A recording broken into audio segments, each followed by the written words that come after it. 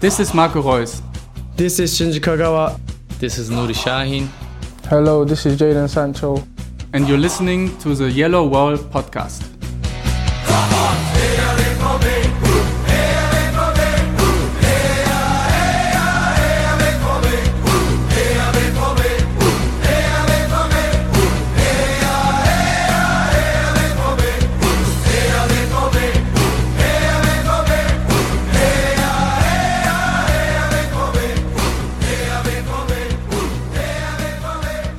Hello and welcome to episode 331 of the Yellow Wall Pod. I'm your host Stefan Butzko, and today we will talk about Borussia Dortmund's 2-0 win against RB Leipzig and the signing of Thomas Meunier and everything else we can squeeze into about 30 minutes. And for all that and more joins me Lars Pollmann. Hello Lars, how are you doing?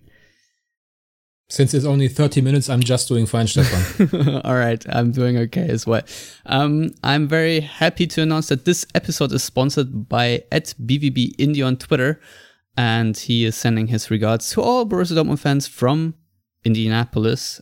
He also wanted to ask how much it would cost for me to basically demand Michy Batshuayi to be re-signed, no. Anyway, if you also want to sponsor an episode, go to patreon.com/theyellowwall for more information.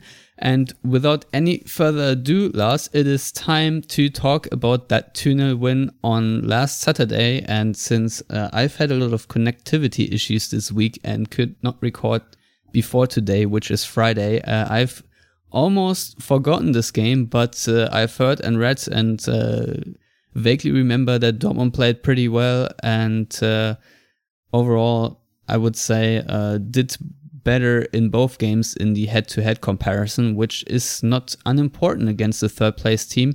So, Lars, your initial reaction 5 days or 6 days after the game? Yeah, I would agree with what you just said.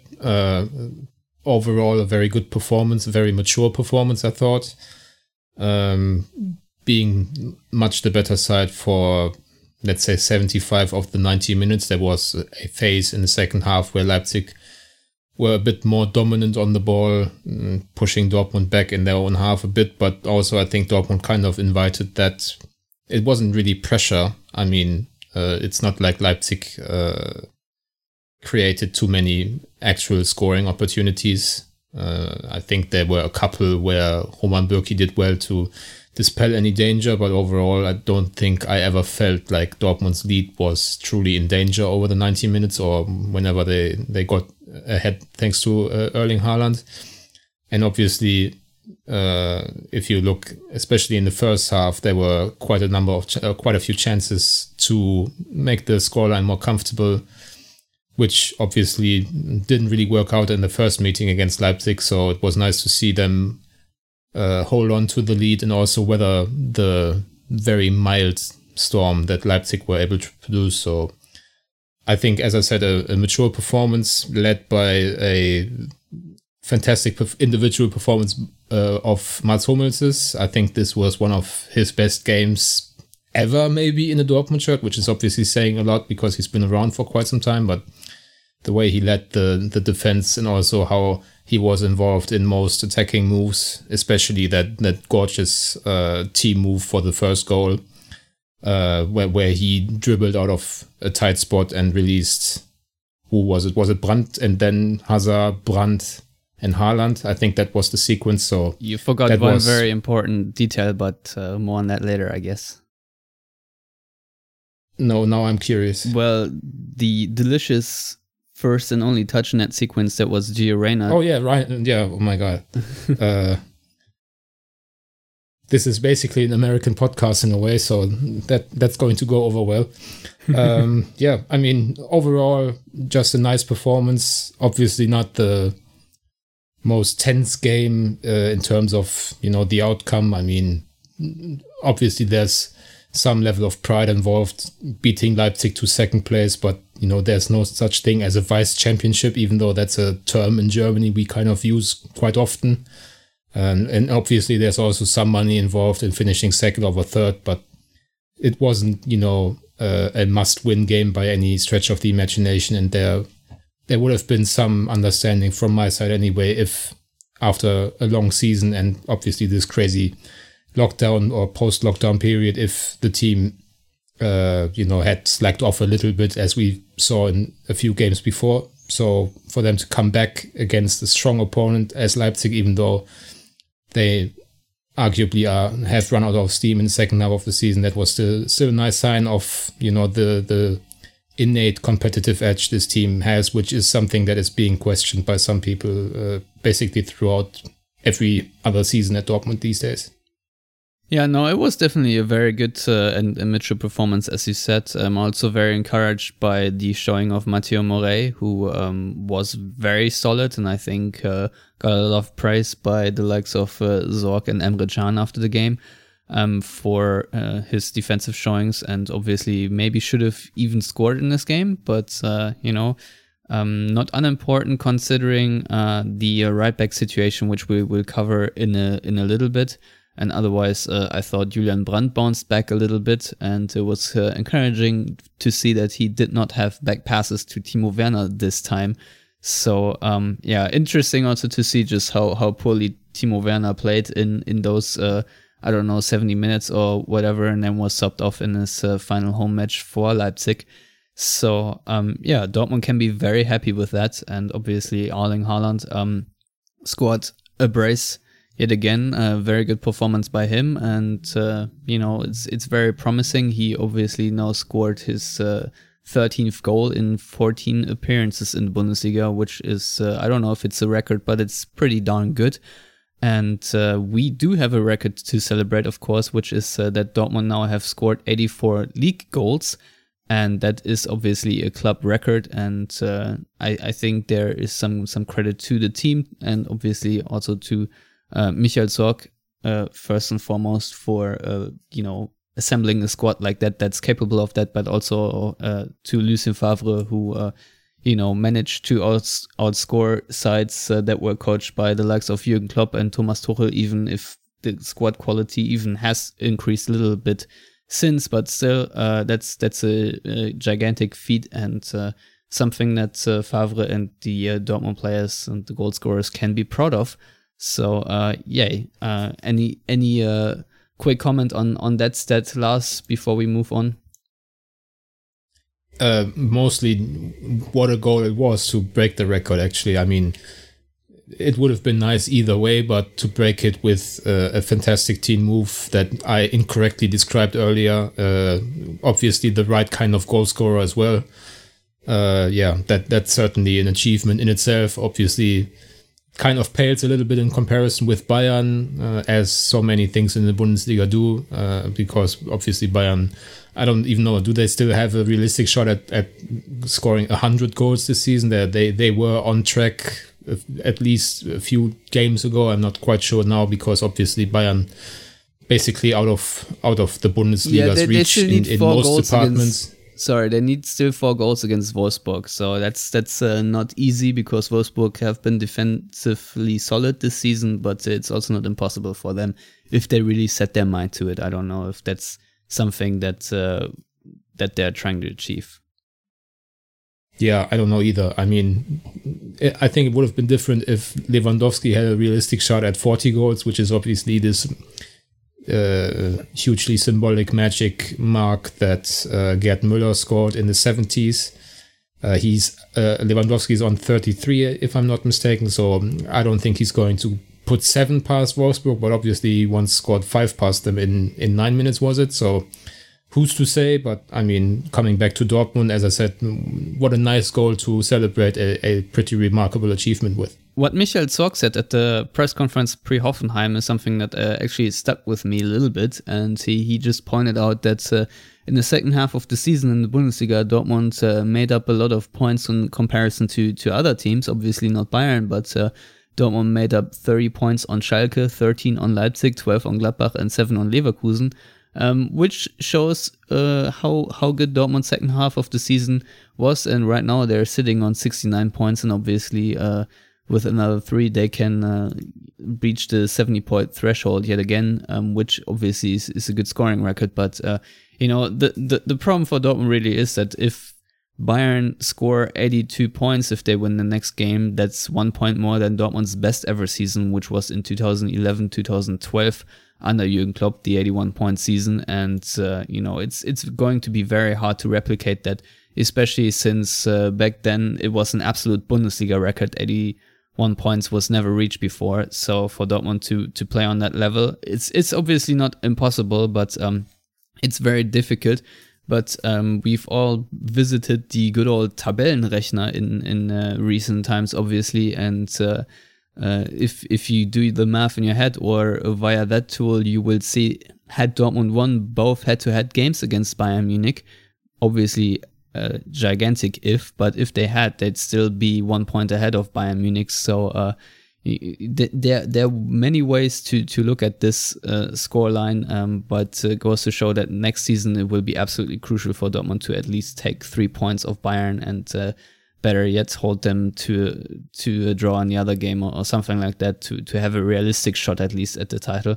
Otherwise, if you lose both games, it's pretty much looking like the 10-point gap it is. So anyway, Lars, since you screwed up, you can once again repent and describe the first touch or whatever that action was by Gio Reyna before we, I think, move on to other news. I don't know what there's really left to describe. I mean, certainly great awareness shown by such a young player, but I think regular listeners know how highly I think we all think of Gio Reyna. I said before, or at least I wrote about it, I might not have said it here, that I think he's much further along at the age of 17 in comparison to his compatriot Pulisic, who obviously wasn't by any stretch of the imagination a bad player or like just a talent at 17, but I think Gio offers something even more tantalizing in terms of his footballing IQ. He might not be the explosive guy that Pulisic is, as people saw when he made the first step for Liverpool's title celebration on Thursday with a pretty dynamic move himself. But, Gio, I think, is more of a central player, is going to end up as a more central player than Pulisic. So for all the USMNT fans listening to us, I think that's a really exciting prospect of having two of these players playing together for a long time in the national team. Yeah, I wholeheartedly agree. Now, last week, I think I was, we all knew it was going to be announced, but I think we recorded before it was announced. Roman Bürki extended his contract for another 2 years, and it's now running until 2023. Lars, your reaction, please. Meh. All right. We've talked about Bürki on and off basically since I've became a part of this show in, 2015? That was back then his first season. I think we've voted him as player of the season on at least one occasion, but we've also talked about a number of mistakes that the number one at a club like Dortmund shouldn't make. I think I made the case pre-restart of the Bundesliga, or maybe in the first episode back, that, he's not having the kind of season a clear-cut number one at a club like Dortmund should have. And since then he's been really good. Outside of that potentially a mistake against Bayern, I'm still not quite sure how I would view that incident against the Kimmich chip. He was very good, for example, against Leipzig, even though they didn't produce too much, but whatever came in front of him, he dealt with it very well. There's certainly an argument to be made that I would make that, I think Dortmund could probably do a little better, but also you also always have to keep in mind, especially in 2020, that there's this coronavirus situation and a lot of uncertainty in the transfer market. So keeping with what works pretty well, I wouldn't say it works great all the time, is probably the smart move. And I think that's basically a carbon copy answer in some ways that you could give towards one of your next questions, I guess, which is going to be centered on Lucien Favre.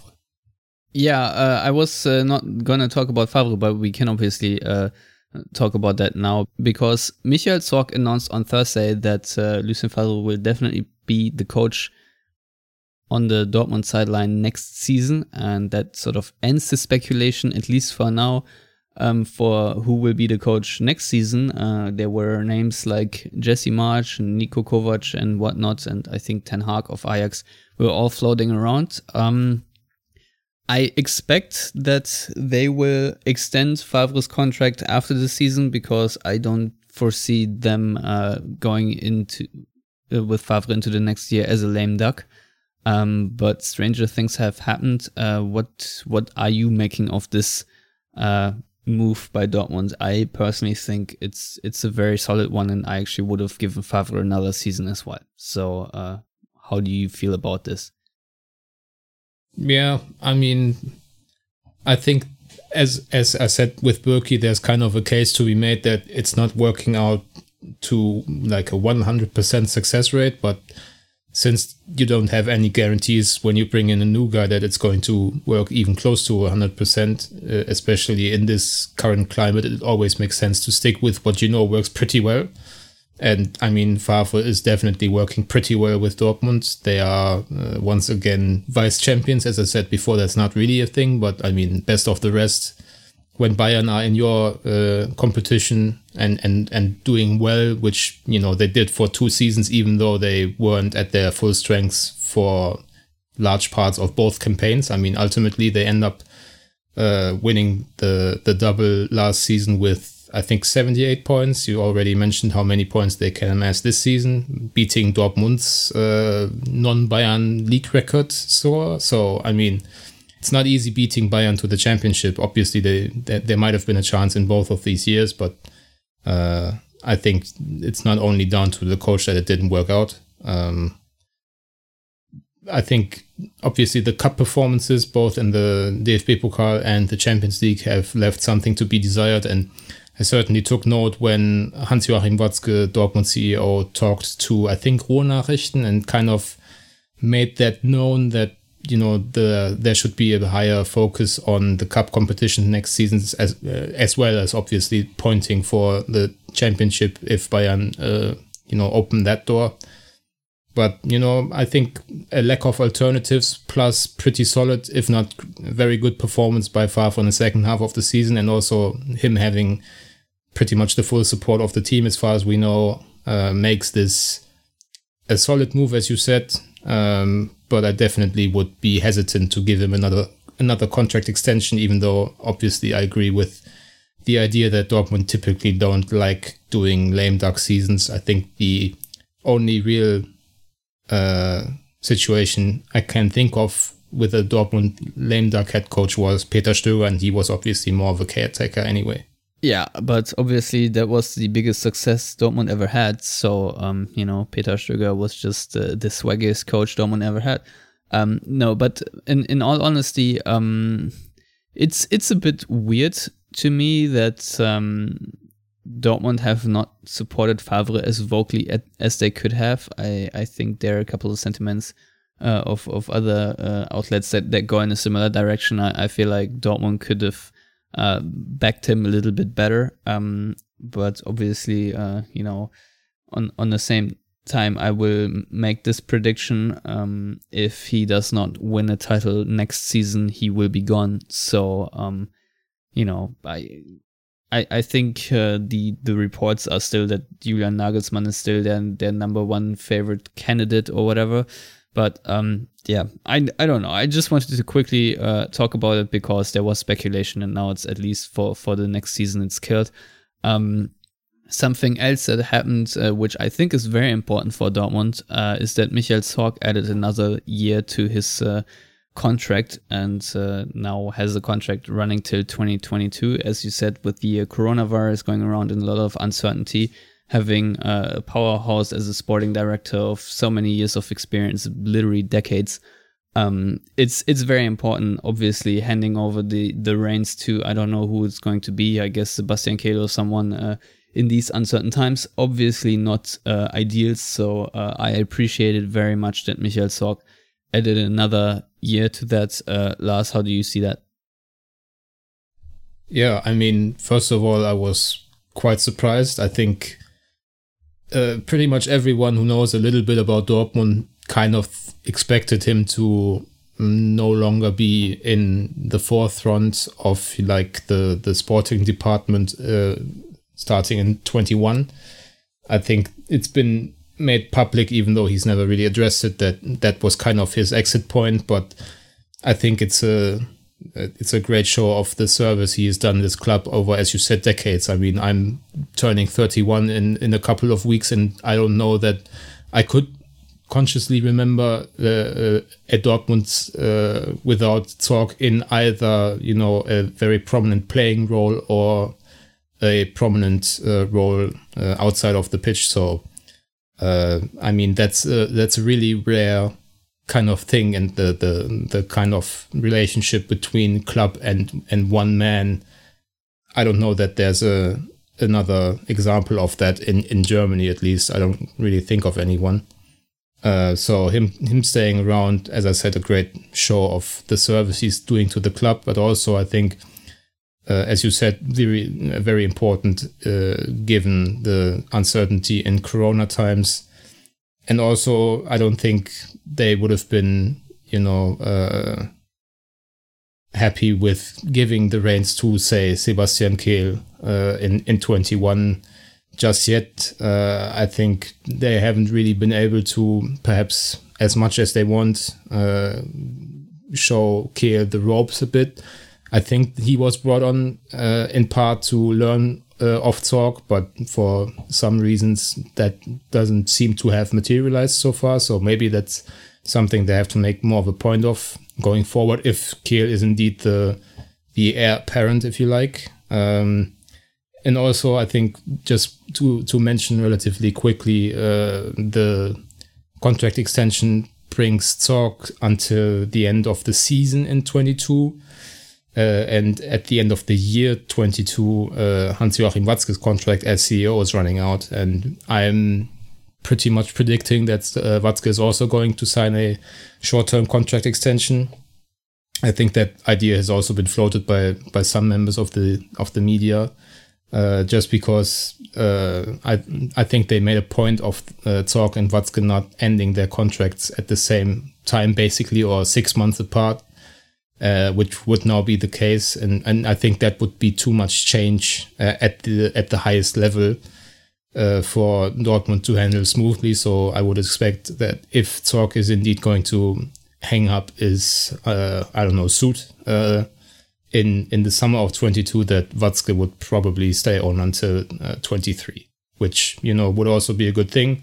I know that a lot of people who don't really understand what a CEO's role is kind of think of Watzke as this money greedy, you know, not thinking about sporting success enough kind of thing, which is something that you can see on Twitter all the time. But I think you would do really, or it's a really hard job thinking of someone who could take over all the roles that Watzke is basically playing for Dortmund.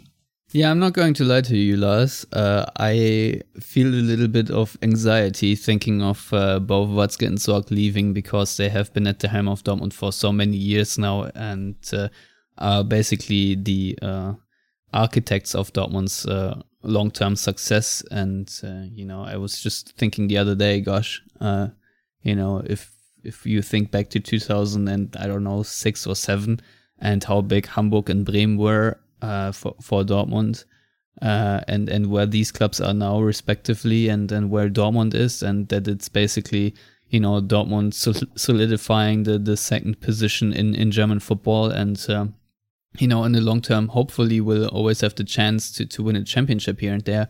That's just a gigantic achievement, considering the city of Dortmund in Germany is not the most glorious, glamorous city, does not have the richest you know, potential sponsors around. So, you know, doing this in a structurally weak area, you know, in comparison to, let's say, Stuttgart or Hamburg or even Berlin or so, it's pretty damn remarkable. So, yeah, I'm feeling a bit anxious about the future, just because you just don't know how it's going to go. Because I do think that Michael Zorc is one of the best sporting directors out there, and you know, you can very easily go on a streak of bad decisions, especially if you're feeling a lot of pressure, which you ultimately will when you work at Dortmund. So, yeah, we'll see how that goes. But in the meantime, Dortmund announced a new signing on Thursday. Thomas Meunier is joining them from PSG on a free transfer. He is 28 years old and will turn 29 in September. And he signed a 4-year deal. And before we talk a bit more about Meunier, which I honestly would say I can't say too many things because I don't watch PSG that much. Lars, today I woke up to reports that Hakimi may or may not join Inter for 40 million euros. His loan at Dortmund is certainly going to end soonish. I know you are also an Inter fan, so how conflicted are you about this move? Not really. I mean, he was never going to stay at Dortmund, I don't think, especially since coronavirus hit.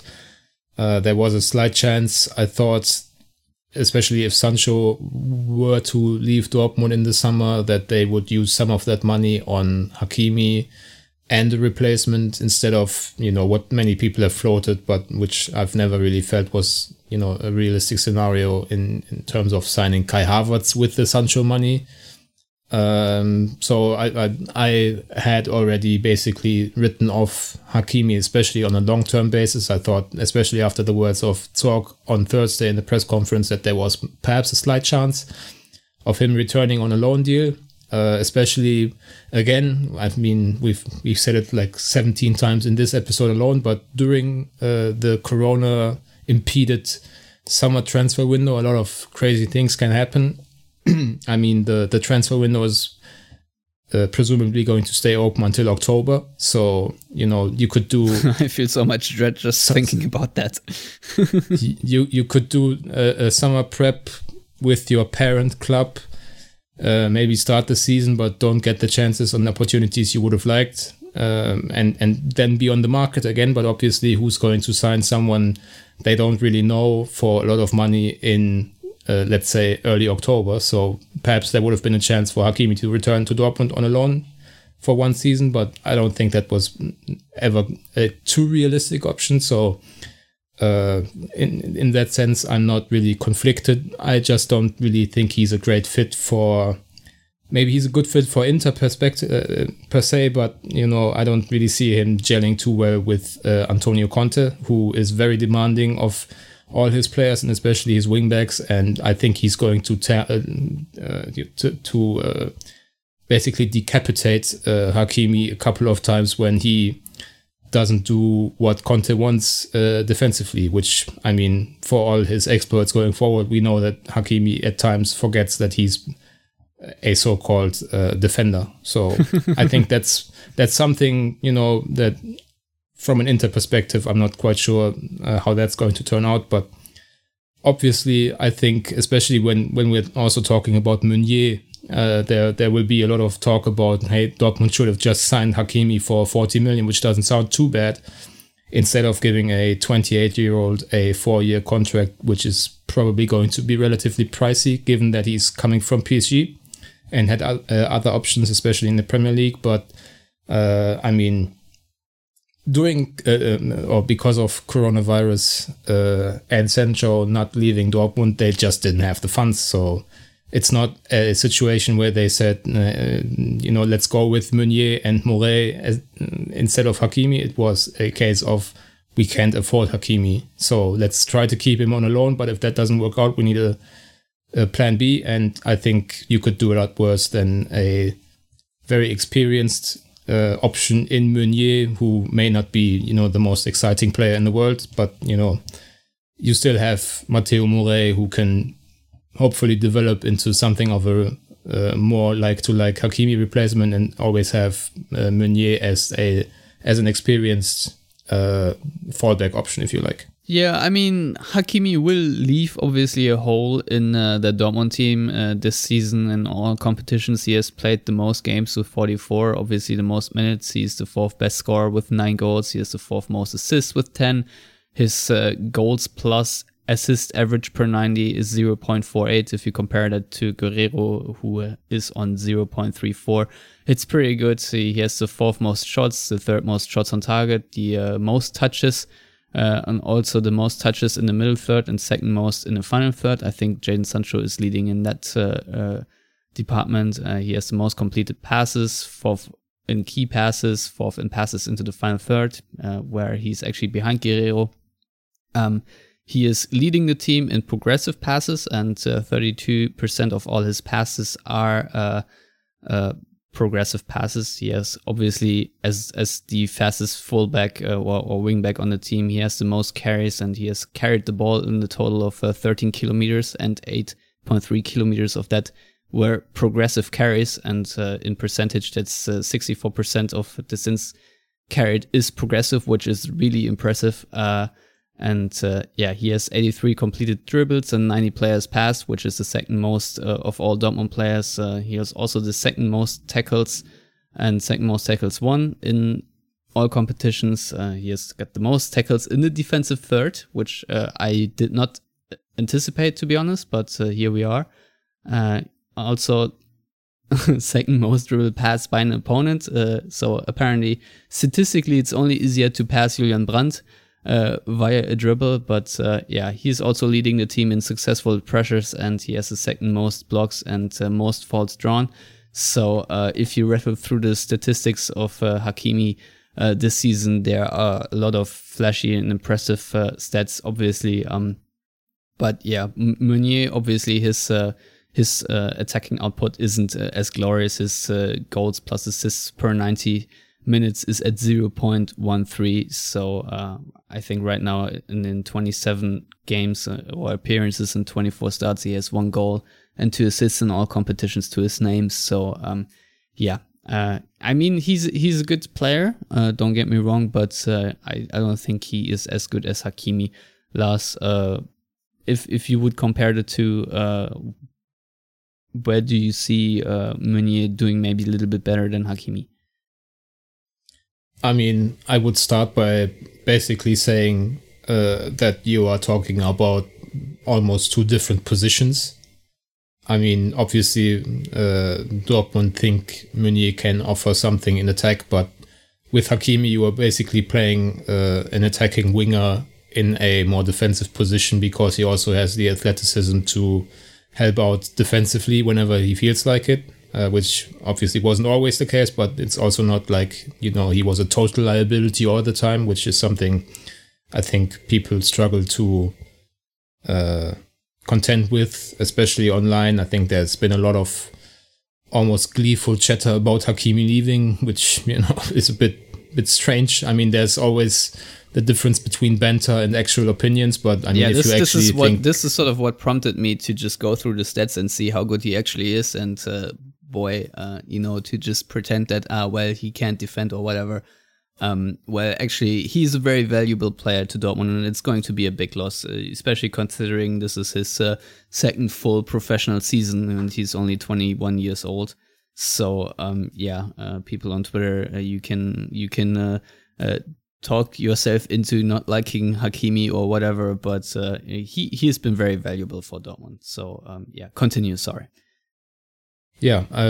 So, having said that, I think Meunier is definitely the more solid, natural defender, even though he came up more as a striker back in his semi-professional, I guess, days in Belgium. But he was quickly turned into a fullback, and he's the starting fullback for arguably one of the best nations in the world right now for Belgium. Has been for a couple of tournaments as well. There's also something to be said for him having played, I think, 4 years at PSG under pretty good coaches, as we know. So obviously he brings a different athletic profile than Hakimi, who is obviously lightning quick, but Meunier is quite tall, pretty good in the air as far as I can remember, which has prompted some people to think that he might go the Piszczek route of playing right-sided centre half, which I don't see at all. I don't think he has ever played that. So yeah, I think what Meunier does for Dortmund is, as I said, cover in case Morey can't, be a full-time player, which is obviously something that we have to assume is the case because he basically went through a redshirt season in his first year at Dortmund. And also, I think he opens up the possibility of going back to a back four more often. I think the defensive issues that Hakimi presented kind of prevented Favre from going with that more regularly. Obviously, they've been very comfortable in a back three, but it's always better to have options. They can also play with a back three, but have it in an asymmetrical way where it's basically a back four still. But that's kind of technical and unnecessary at this point. I just the one thing that I don't like about this deal is that, as you said, he's 28, turning 29 early in the season, and you are giving a player you don't really know too well. Obviously, you haven't had him in your own building, a 4-year contract, which is pretty pricey, as I said before. So you sign someone to a contract until he's 32. In this current climate, I don't know that I would do that, but I can appreciate that Dortmund and the much appraised Michael Zorc, whom we talked about earlier, know a lot more about this kind of thing than I do. And also you have to probably factor in that you might not have gotten a player with a relatively high international standing to come to Dortmund if you didn't meet his demands on the way, if you like. Yeah, you kind of need to give the player at least the idea that he's important and really wanted. So yeah, I mean it's good to have him. I guess we'll see obviously how it pans out in the long term. I don't know if he will be my favorite player and whether he will be above criticism. Probably not, but I think it's a decent move, especially considering that if you have a player playing at your side like Hakimi, who's doing too well, I guess is the perfect term, then they're going to be snatched up one way or another. I mean, this case was alone, but if Hakimi were playing this well and were on a contract with Dortmund, had 2 years left, you could also plan for another player. So I guess in that regard, it's positive. What really was negative, however, Lars, I don't know how else to say it. There was a photo, I don't know if it got leaked or someone just posted this, where Meunier was already sending in a new home kit. And sometimes I see a home kit and I think, oh, well, maybe it at least will look good on the players. But this time, god damn it, this is atrociously hideous. Especially with that 1-on-1 squarey thing box. Ugh. I will echo those for the sponsor logo. The actual kit design, I don't mind. I think I said this a couple of times already. If this was, a relatively obscure, for European eyes anyway, Mexican club, a lot of people would go apeshit over the crazy comic style, whatever, Electabuzz, Pokemon jersey design, but obviously it's Dortmund, so everything's bad about the jersey until, people get to see it a couple of times on Marco Reus or other favorites of theirs, and suddenly it's selling well as always. But certainly the square box sponsorship doesn't work with it, and it certainly looks like Puma weren't expecting a sponsorship change, because it would look so much better with the horizontal Evonik or something horizontal from 1-on-1 perhaps. But this square thing in the middle with so much wasted space, that's a no from the style icons on the yellow wall.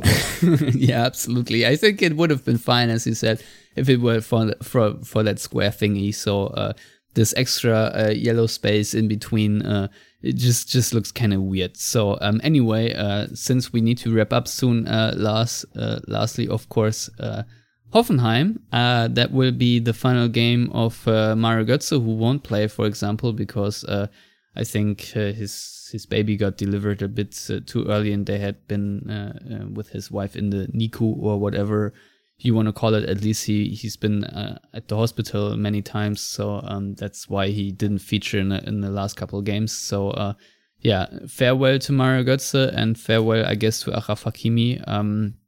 Anyone else I've I've overseen. Michael Zorg said that there's no reason to give a farewell to Schmelzer since he has another contract. Not that these are too important right now because there are no fans in the stadium, but a quick comment from you before I read two more stats and then we're out. I mean, they said they wouldn't give a farewell to Hakimi because they wanted to keep him on another loan deal, which is basically what they said. I mean, they only said the first part on Thursday, but the second part very much in the subtext. I don't know if that's changed now. I don't know if it really makes a difference. I mean, as you said, no fans involved. Certainly no glory subs, in the 89th minute, which have been the case in other years and would be certainly for Götze, I think, even though I'm not too sure how the hardcore fans on the Yellow Wall would even react in that case. I mean, probably with kind of a non-reaction, really. So, yeah, I mean, we've talked enough over the last few years about his return not really working out too well. I think history is written by the victors, obviously. So him leaving after a season in relative obscurity without a lot of playing time, especially in the second half of the season, will kind of make it out like he was a complete failure in his return to Dortmund. But I just want to remind people that there were spells, especially under Favre last season, second half of the season, he was clearly Dortmund's best player over, a stretch of at least 10 to 15 games or whatever. There were stretches of the old Mario Götze brilliance, and I just really hope that he goes somewhere where he can be happy with his family, which is obviously now the most important thing for him anyway, and also where he, as a player, can just shine in the way, I think he's still capable of, but clearly it wasn't going to happen at Dortmund anymore. Yeah, Lucien Favre made a point at the press conference just to say that Mario Götze is one of the most intelligent footballers he's ever coached. And obviously, I'm personally a little bit sad to see him leave that way because he was always one of my favorite players.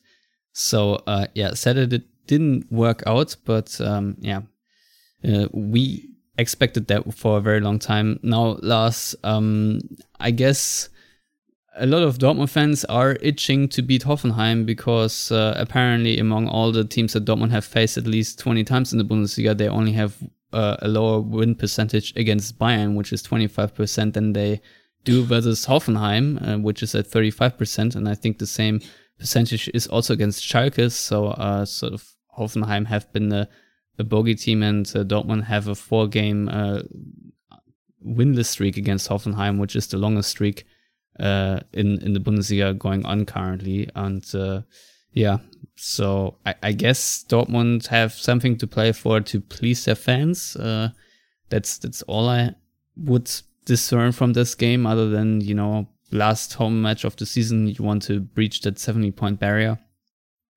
But yeah, I don't know what else to make of this game. I mean, Hoffenheim still have to play for 6th place if they want, because Wolfsburg play against Bayern. So if Hoffenheim get a point or so, they might get that place. But I don't care about them. So I guess that's the first time maybe I see or hear of Jakob Brun Larsen in a very long time.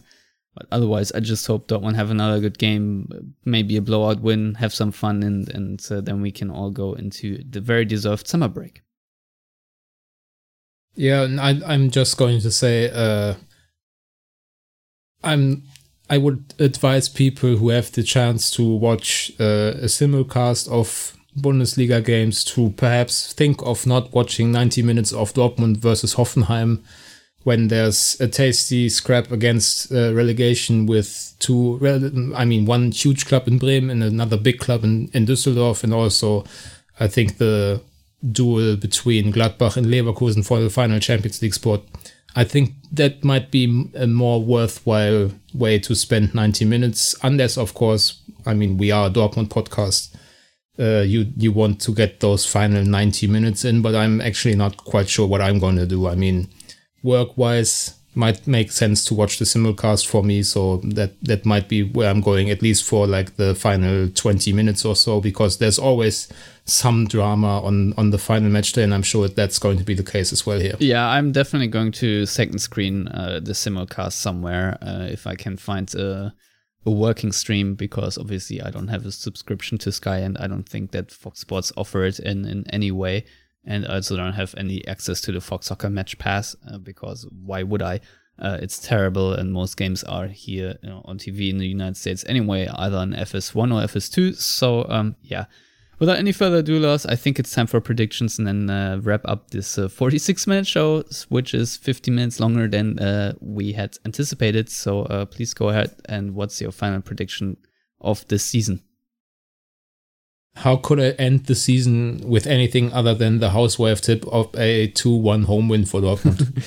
Yeah, I'm going for 3-0 for Dortmund. And yeah, that's it from us for now. Lars, please tell our listeners where to find you on Twitter. Find me at Lars Pollmann. You can find me at Steffen Butzko on Twitter. You can find all of us at Yellow Wall Pod on Twitter and Facebook. And if you want to subscribe to the podcast in all the various means, please go to YouTube, Stitcher, SoundCloud, and Spotify, or Amazon, or all the other various means. Just find your favorite podcatcher and subscribe to our YouTube channel. That would be awesome. And if you want to read our written content, then go to theyellowwall.net, where you also find the ways to subscribe to our Patreon and all that. So as always, everyone out there, thank you for listening, and until next week, good.